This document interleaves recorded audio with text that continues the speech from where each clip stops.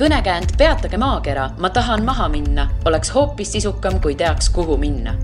Meie ütlemegi sulle, mis võiks olla sinu järgmine peatus. Tere, head kolmapäeva.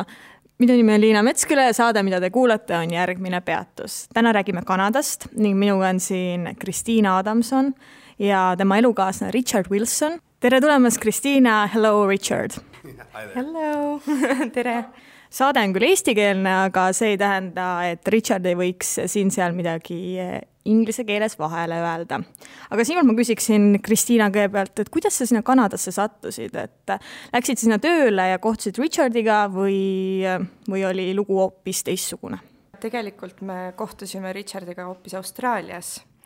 Ja seal kohtusime umbes 4 aastat tagasi ja siis tulime Eestisse koos. Siis elasime siin Eestis umbes 8 kuud ja ma olin juba viisa taotlenud Kanadasse, et siis ma pidin ka nagu Kanada viisa nii-öelda aktiveerima, siis pidime minema. Et siis 2 aastat tagasi märtsikuus läksime Kanadasse ja siis seal oleme nüüd elanud 2 aastat. Saime nüüd õigesti aru, et sa olid Austraalias ja sa tahtsid nii või naa minna Kanadasse ja siis üldlikult sattusid Kanadasega kokku? Ei, tegelikult ei tahtnud, ei plaaninud väga Kanadasse minna, aga kuna ma temaga seal kohtusin ja tema kogu aeg ütles mulle, et lähme Kanadasse, siis ma tegelikult juba hakkasin Austraalias neid 5 asju ajama, et nendega läheb päris kaua. Ja kõigepealt elasite Eestis? Jah. Kui kaua te elasite Eestis? Elasime 7 või 8 kuud. No enne seda, kui ma küsin Richardilt, et kuidas temale Eestis meeldis, siis võid rääkida, et kuidas siis oli, et kuidas talle siin Eestis meeldis? Richardile väga meeldis Eestis, et talle meeldis kõik see kultuur ja inimesed ja talle väga meeldis. Et just see Tartu linn, et me oleme Tartust pärit, et me elasime Tartus ja siis ta käis siin tööl või Tartus käis tööl, et töötas 2 restoranis ja talle väga meeldis. Kas välismaalasel on lihtne saada Eestis tööd? Päris lihtne ikka ei ole, et see töö pidi teda nii-öelda sponsoreerima, et pidi nagu tõestama, et neil on seda töölist vaja välismaalast. Et siis nemad nagu sponsoreerisid Richardit ja siis selle kaudu ta sai tööloa endale. Aga miks üks restoran peaks võtma selle nii-öelda vaeva endale, et me hakkame siin sponsoreerima mingit välismaalast, et lihtsam võib-olla oleks ju Eestist võtta keegi? Et mis on see motivatsioon nende jaoks? Oli küll, jah, on küll lihtsam, aga ma ei tea, eks nad tahtsid ka nagu mingit mujalt nagu mingit võrd saada, et midagi areneda või midagi õppida kusagilt mujalt kui Eestist. Et võib-olla see siis motiveeris. Aga läksite siis niimoodi erinevatesse restoranidesse, küsisite, kas te oleksite nõus ja kas kiiresti? Tegelikult oli ikkagi tutvuste kaudu, et meil üks tuttav töötas restoranis ja siis tema kaudu sai niimoodi, et nagu ikka need asjad käivad. Et sa arvad, et kui neid tutvusi poleks olnud, et siis oleks võib-olla keerulisem? Siis oleks kindlasti raskem, ma usun küll, jah.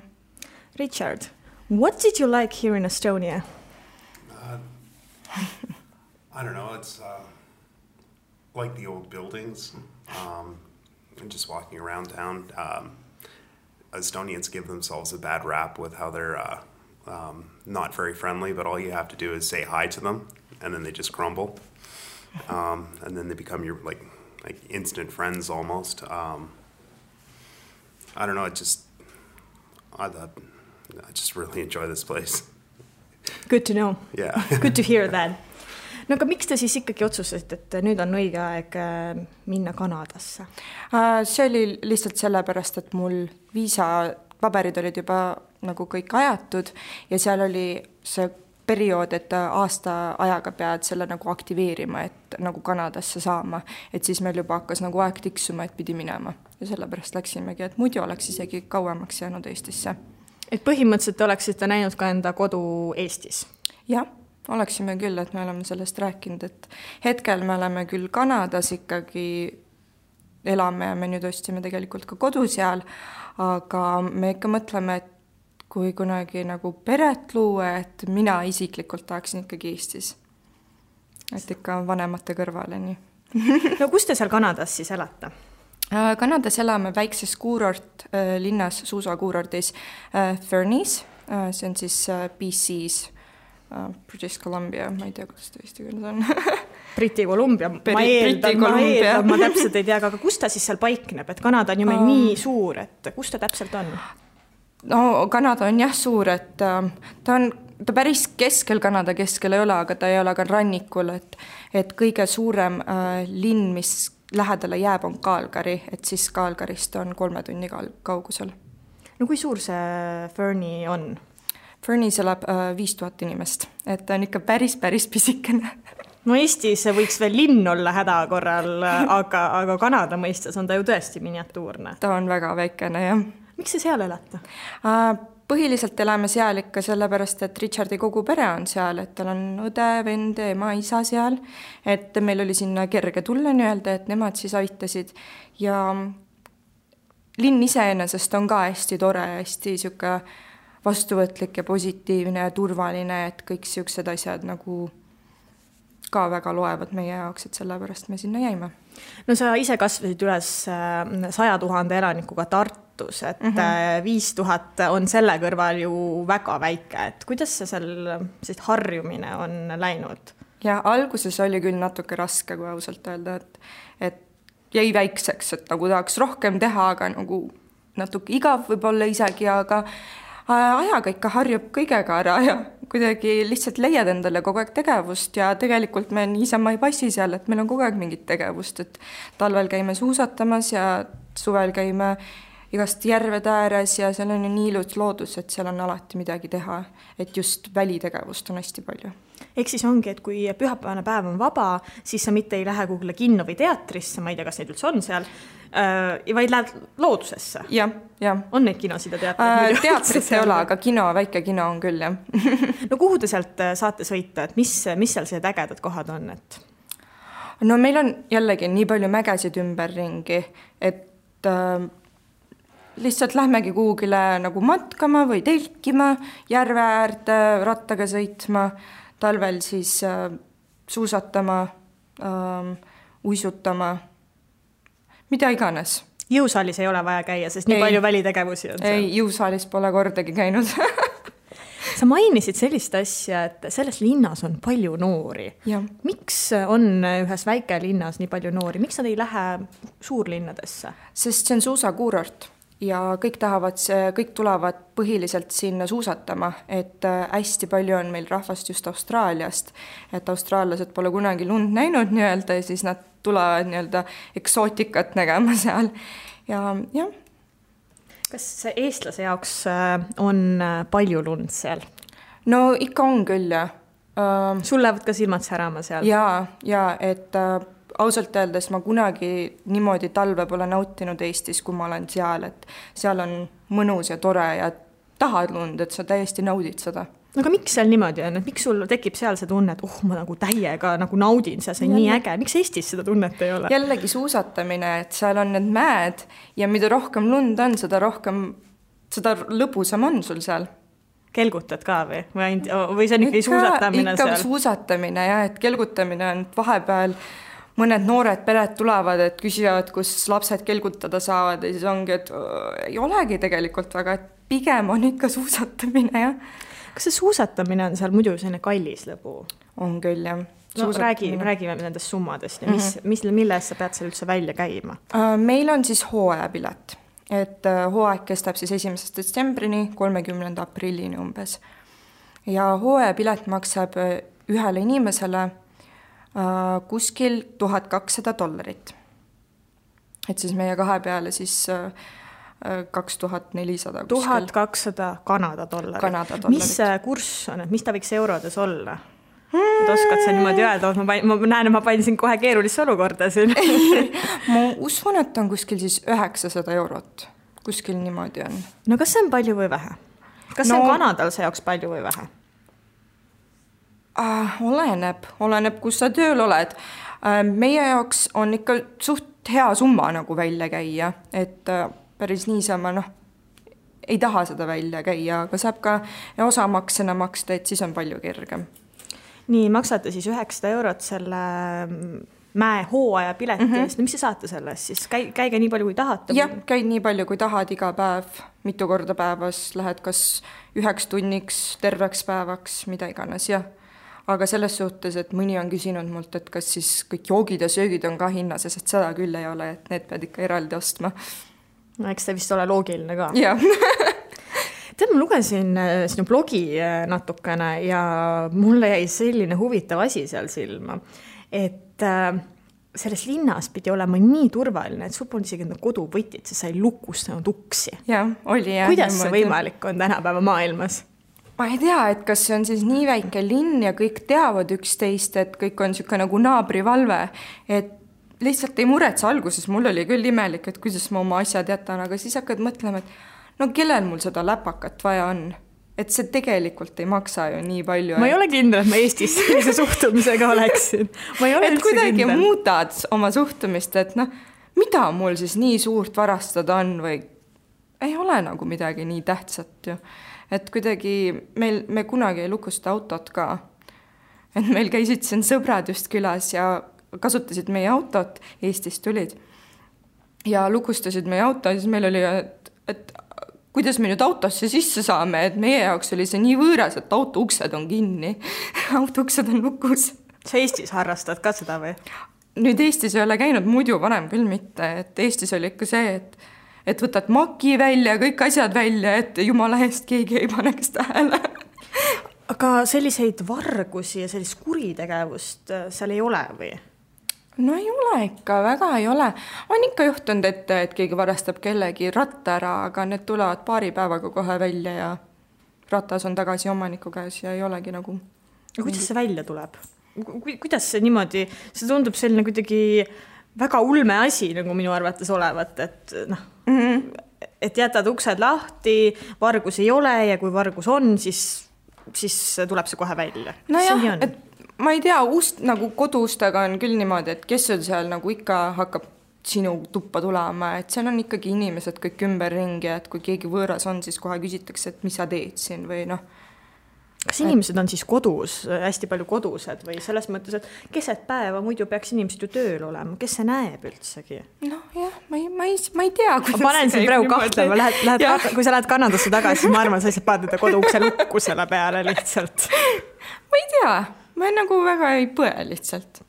Ehk siis sul ei ole väärtuslikke asju, kes ikka arvutit tahab? Okei, jätame selle asja siis niimoodi. Aga räägimegi sellest kodust, et nüüd sa mainisid, et ostsid korteri, ma küsin selle kohta ka kohe, aga teil oli ju elukoha leidmisega paras probleem algul, et räägi, mis teil siis seal juhtus kõik? Jah, et hästi keeruline on ja Fernis hetkel, et üldse nagu elukohta leida, üldse rendi kohta leida, sest nii palju inimesi tuleb järsku peale nagu just talvehooajaks ja kortereid või nagu üldse elamiskoht ei ole nii palju, et see on suht keeruline ja paljud, kellel on nagu korter, mida välja üürida, siis nad teevad seda Airbnb asja, et nad üürivad seda välja ainult paariks nagu ööks, et nad saavad palju paremat raha sellest. Et see on päris keeruline siiamaani. Ja sa pead ka päris palju maksma, kui sa tahad Airbnb'st nagu üle panna. Jaa. Aga kuidas te siis saite lõpuks üüritud, ega te ju kohe esimese asjana seal korterit ei hakanud ostma? Ei hakanud, lihtsalt otsid ja küll ükskord ikka leiad. No kuidas teie leidsite ja mis kohadest lõpuks saite? Meie leidsime tegelikult päris naljakalt, et tegelikult alguses elasime üldse, nädal aega elasime Richardi vanemate juures, siis järgmised pool aastat me elasime ühtede sõprade juures, tuttavate juures, kes Richard teab neid, et nende juures elasime, hoidsime nende last ja koristasime kodu ja siis saime nagu rendivabalt elada. Ja siis meil ikkagi see nagu natuke viskas üle nii-öelda, siis tahtsime ikkagi oma kodu, siis hakkasime otsima, aga ma ei tea, ta tuli kuidagi nii mitte kuskilt nii-öelda, et meile helistati ja küsiti, et otsite kodu. Ja otsime küll.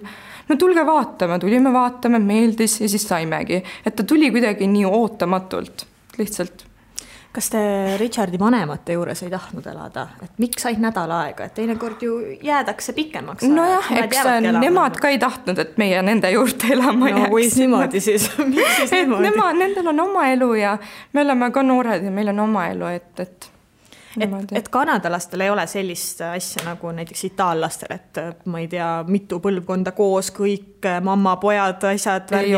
Ei ole, et nemad on suht iseseisvad nii-öelda, et minul on oma koht ja sina minu koju ei tule, paariks päevaks võid, aga mitte rohkemaks nii-öelda. Ma ei tea, see on natukene võib-olla eestlaslik ka ju, on küll, et ei ole ju Eestis ka üleliia sage, et mitu põlvkonda elavad koos, see on muidugi võimalik, aga no. Ei, jah, sellepärast mulle vist väga Kanada meeldibki, et ta on hästi Eestiga sarnane tegelikult, et nii kliima kui inimesed on ikka palju-palju sõbralikumad. Sõbralikumad kui Eestis? Jaa, mina arvan küll, et Kas mitte sinu kaasa ei öelnud, et ka Eestis on sõbralikud inimesed, kui nendega hakkate rääkima? Eks ikka, jah. No tegelikult ma vist nõustun sinuga, et ega need eestlased väga suured jutumehed ei ole ju. Ei ole, et Kanadas, just selles väikses linnas Fernis, kus me elame, et kui linna peal ringi käid, siis ikka ütled tere kõigile ja naeratad.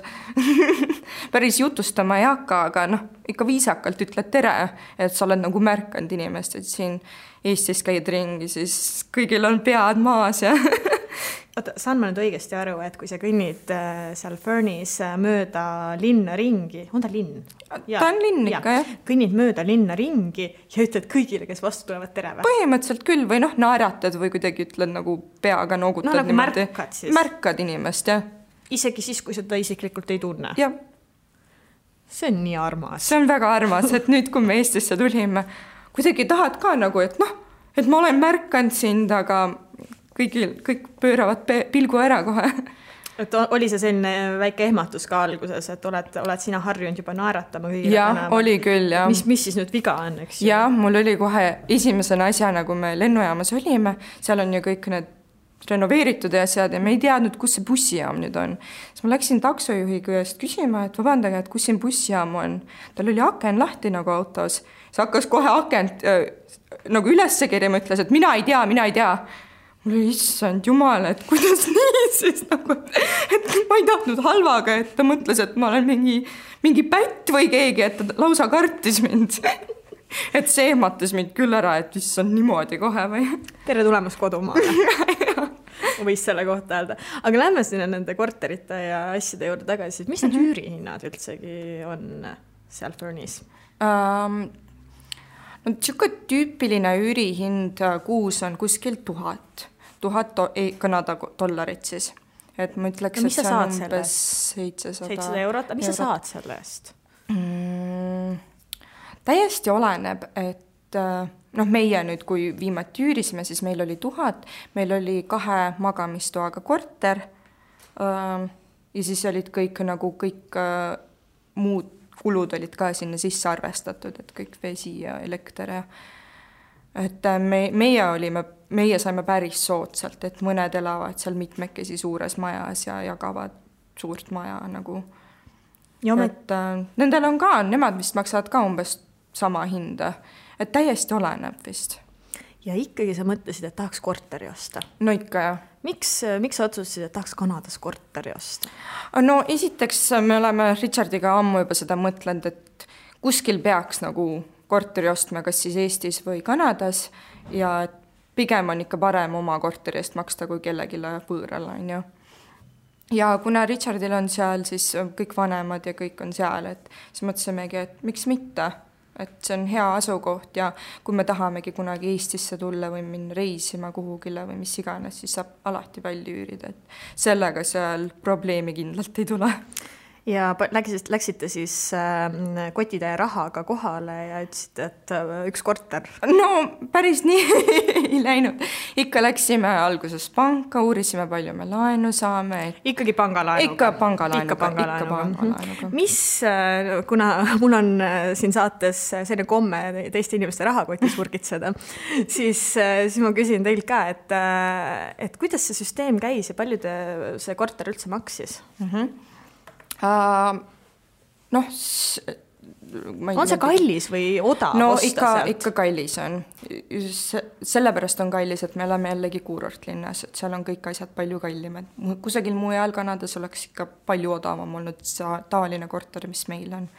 Et meie korter maksis 278 000 dollarit, Kanada dollarit. Kas me nüüd hakkame jälle kalkuleerima või? Ma isegi ei tea. No ma ei tea, ütleme mingi 200 000 euro kandis, et Google sinna ta jääb. Mis te saite selle eest? Et ka 2 magamistoaga, siis korter, 1 vannitoaga, ma ei tea, tavaline korter nagu. 1 vannitoaga, sa nagu toob praegu selle niimoodi välja, et kas see siis on levinud, et kanadalaste kodudes on mitu vannitoaga? Jah, kindlasti on, jah. Et selles mõttes seda 2-toalise sa saad ikkagi 1 vannitoaga hakkama? Hetkel meil on 1-toaline, paljudes ka korterites on 2 tuba, 2 vannituba. Et nii-öelda, et näiteks lastel on oma vannituba ja vanematel on oma vannituba, et siis on kõik korras. No kus kandis see asub, et on ta näiteks linna keskmes, on ta kuskil ääres, on ta mingi pargi, mingi mägede vaatega, et milline see on? Meie korter asub hästi lähedal Fernie kesklinnale, et ta on kuskil 5 minuti jalutuskaigu kaugusel ja meil on siis hästi ilus vaade mägedele. Ohi, kui kaunilt see kõlab. Ja meil on tõesti väga kena vaade, me kogu aeg mõtleme, et meil on vist kõige parem vaade üldse. See on fenomenaalne, kui sa saad enda kodu kohta sellist asja mõelda. Me oleme hästi uhked oma kodu üle. Kas siis 200 000 eurot, umbes 200 000 eurot, siis sellise asja eest on nüüd hea saak või oleks läinud ka paremini? Oleks võinud ka paremini minna, aga korterid on nii-öelda päris nagu soe pirukas seal, et nad lähevad päris kiirelt. Et siis me ei tahtnud väga hullult kaubelda ja ilma jääda, et oli tõesti heas asukohas ja ilusa vaatega ja kõik asjad olid olemas nii nagu vaja, et kui me sisse kolisime, et ei pidanud kohe renoveerima hakkama, et oli kohe elamiskõlblik selles suhtes, et siis me ikka pigistasime natuke silma kinni, 30 aastat on laenu küll, aga mis seal ikka? See läheb nii kiiresti. varsti on 30 aastat möödas. Aga kas välismaalasel on lihtne saada Kanadas laenu? Ei ole. Et alguses, kui me just Fernisse jõudsime, siis me ka juba hakkasime käima uurima, et kas saab või ei saa, siis mulle öeldi kohe, et ei, et sina ei ole Kanadast pärit, et sinul tulevad nii suured intressid ja on mõttetu võtta, et üldse ei soovita. Ja siis me tegime siis mulle residentsuse, et nagu Richardiga me oleme nagu paar ja siis läbi selle ma sain residentsuse, siis näitasime, et me oleme nüüd kogu aeg tööl käinud ja teenime piisavalt raha ja tõestasime, et me saame seda lubada ja siis oli kohe kergem. Sa pärast seda residentsust ei olnud enam nende silmis siis välismaalane? Jah. Okei. Nii, sa olid saanud selle residentsuse, läksite uuesti sinna, et kuidas see süsteem siis, selle laenuvõtmise süsteem käis? Viid dokumendid, ütlevad, sobib, annavad raha või on see keerulisem ikkagi? Meil oli ausalt öeldes päris lihtne, meil kuidagi käis kõik nii lihtsalt ja kiirelt, et me olime päris õnnelikud, ma tean, et mõndadel on ikka keerulisemad protsessid, aga näitasime palju meil raha on, et palju me sinna sisse saame panna, vaatasid, palju me ise teenime, palju me üldse tahame nagu laenu võtta ja vaadati, et sobib küll ja allkirjastasime paberid ja suht kiirelt ja kergelt läks. Ehk siis me võime öelda, et Kanada paberimajandus on lihtne? Ei saa päris ikka lihtne ka öelda, et neile meeldib see paberimajandus väga, et mulle tundub, et Eestis on ikka palju kergem, on kõik nagu internetipõhine, et Kanadas on ikka see, et pead ikka välja printima ja päris oma käekirjaga allkirjastama ja siis saatma ja siis ootama. No selle 3 aasta jooksul, mis me oleme seda saadet teinud ja ma olen küsinud väga paljudes riikide paberimajanduse kohta ja ei ole mitte keegi öelnud, et välismaal on kergem kui Eestis. Kindlasti ei ole ka Kanada see koht. Ei, kindlasti mitte, et jällegi harjud ära selliste asjadega, et on nagu on, vaata. No mis see tähendab, et neile meeldib paberimajandus, et kas neile meeldib, et see paber on füüsiliselt käes või ma ei tea, kas neile meeldib just, aga nad lihtsalt võib-olla ei ole nii arenenud veel. Et nad ei tea uusi võimalusi, nad ei taha sellesse nagu raha panustada, et kuidagi kaasa minna asjadega. Ja üks asi veel, mis ma lugesin sinu blogist välja, sa ütlesid sellise lause seal, et Kanada on Eestiga võrreldes ajast maas. Mis sa pead sellega silmas? No on täpselt sama paberimajandus, aga mis paberimajandus on üldse nagu, kui sa käid ringi, siis on sildid, et näiteks siin Eestis on kõik nagu digitaalsed sildid, et kõik jutt jookseb, et ma ei tea, kas see on siis meie ainult selles väikses linnas, et kõik on nagu käsitsi kirjutatud nii-öelda. Oota, mis digitaalsed sildid? No nagu mingid reklaamid käivad vaata digitaalselt, et seal sellistest ei ole. Ja neil on käsitsi kirjutatud reklaamid või? Nojah, et näiteks kas või isegi kinokava, et ta on nagu käsitsi kirjutatud, et ei ole selline, et mingi pilt jookseb seal. Aga see on võib-olla ikkagi selline väikese linna tendents. Võib-olla on ka väikese linna, et me oleme ainult seal elanud, siis mul on siuke mulje jäänud, et ma olen natuke nagu ajast tagasi läinud. Aga sa ei ole niimoodi suuremaid linnasid seal külastanud? No me Calgarys oleme ikka käinud, aga ma ka ei ole mingit erilist arengut, nagu ikka sama asi on. Aga hobusega nad ikka tänaval ei sõida? Päris nii ei ole, päris nii hull ei ole. No mis seal veel võiks sellist olla, et mille kohta sa ütled, et vot Eesti on ikkagi nagu ikka väga palju seal asjadega ees. Tuleb sul midagi sellist pähe? Ma arvan, et see tehnoloogia kõik see ongi nagu, et seal ei ole sellist. Ja. Eks ta ole niimoodi, et Eesti on siin esirinnas selles. Aga räägime sellest sinu residentsuse saamisest, et mis see nüüd tähendab, et kas sa nüüd või terveks eluks jääda Kanadasse või lõpeb see ära? Jah, et see on nagu, see ei ole päris kodakondsus, et ma päris valida ei tohi seal, et ma nii kanadalane ei ole, aga mul on nii-öelda elamisluba ja mul on nüüd see nagu 5 aastaks ja siis kui on 5 aastat möödas, siis ma uuendan seda. Ja siis kui ma uuendan seda, siis ma pean lihtsalt tõestama, et ma olen Kanadas elanud mingi X päevi aastas ja maksnud makse ja siukseid asju, et me oleme ikka koos, kuna see on läbi tema nagu, et niimoodi ma saan pikendada. Ehk siis selleks, et seda residentsust saada, peab sul olema kaasa, kes on kanadalane või kuidas? Meiega oli jah, et meie tegime koos. Mõned teevad nagu läbi töö või kusagil või läbi kooli või... Et seal on erinevad võimalused, kuidas teha. Mul on paar saadet olnud sellest, kuidas eestlane on abiellunud ameeriklasega ja nad on mõlemad rääkinud sellest, mõlemad tüdrukud siis, kuidas on vaja tõestada oma suhet ja ma ei tea, igasugused reisi, ma ei tea, broneeringud, kinopiletid, pildid, isegi mittes neid võib töödelda. Kuidas Kanadaga on? Meie pidime ka oma suhet tõestama, et kuna me tegime nii-öelda nagu suhte, nagu viisa või ma ei tea, mis ta on, siis residentsus või mis iganes ta on eesti keeles, aga ja me pidime ka tõestama, et me oleme vähemalt aasta aega koos olnud nagu sellises legaalses suhtes, kus meil on sama pangakonto, me elame koos, et meil tulevad arved ühisele aadressile, mis seal veel, et jah, et me oleme koos reisinud, me oleme mõlemate vanematega tutvunud ja sõpradega, et sellised asjad ja et pidime küll tõestama. Tähendab, nad nõuavad, et teil oleks sama pangakonto? See on päris suur plusspunkt, et jah. Sellepärast, et ma ei tea, minu teada nii palju, kui ma tõesti tean, siis Eestis ei ole ju selline asi väga levinud, et sul oleks, et see tähendab, et su palk tuleb, mõlemad palgad tulevad ühele kontole. Ja. Kas Kanadas on see levinud asi? Jah, väga levinud, et meil ongi kõik rahad on meil nagu, meil on küll 2 pangakaarti, aga konto on täpselt 1. Okei. Kas te pidite mingisugused pilte, asju esitama ka või olid sellised nagu dokumendid? Jah, dokumendid ja kuni 20 pilti pidi esitama erinevatest kohtadest ja aegadest.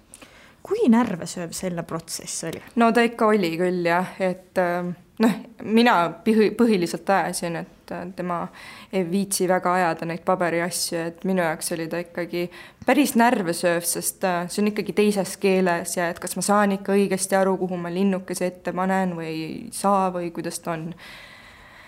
Jah. Kartsid sa ka sellist asja, et äkki nad ei anna sulle seda? No mingil määral kartsin, aga samas ma tean, et meie suhe on päriselt nagu päris suhe, et miks ei peaks, et ma olin suht positiivselt meelestatud nii-öelda. No kui oleks tulnud selline üllatus, et ups, ei saa, me ei usu teid, mis siis saab, mis siis saaks? No siis oleks proovinud uuesti vist või kuidagi, siis oleks Eestisse tulnud. Oota, kas sa ütlesid proovida uuesti, kas see oleks tähendanud seda, et sa võid proovida nii kaua taodelda, kuni sa saad? Aga lihtsalt maksad seda riigilõivu või mis iganes see on, et iga kord, kui sa esitad oma dokumente, siis pead jälle maksma. No kui kallis see taotlemine siis on? Ausalt öeldes ei olnud väga kallis. Ta oli umbes kokku läks kõik see protsess $1500 Kanada. Et ma arvan, et on suht okei summa, et ma olen kuulnud, et Austraalias on kuskil 7 või 8000, et... Millega te üldse tegelete seal Kanadas? Me siin oleme rääkinud aiast ja aiaaugust, aga sellest, millega te üldse tegelete? Mis see on? No põhiliselt ikka töötame. No, ja mis tööd te teete? Jah, et Richard on siis restoranis kokk ja mina olen ühes majutusettevõttes siis vastuvõtujuht. Nii-öelda. Mis see tähendab? Vastuvõtujuht tähendab siis, et ma vastutan kogu selle vastuvõtu eest, et inimeste nagu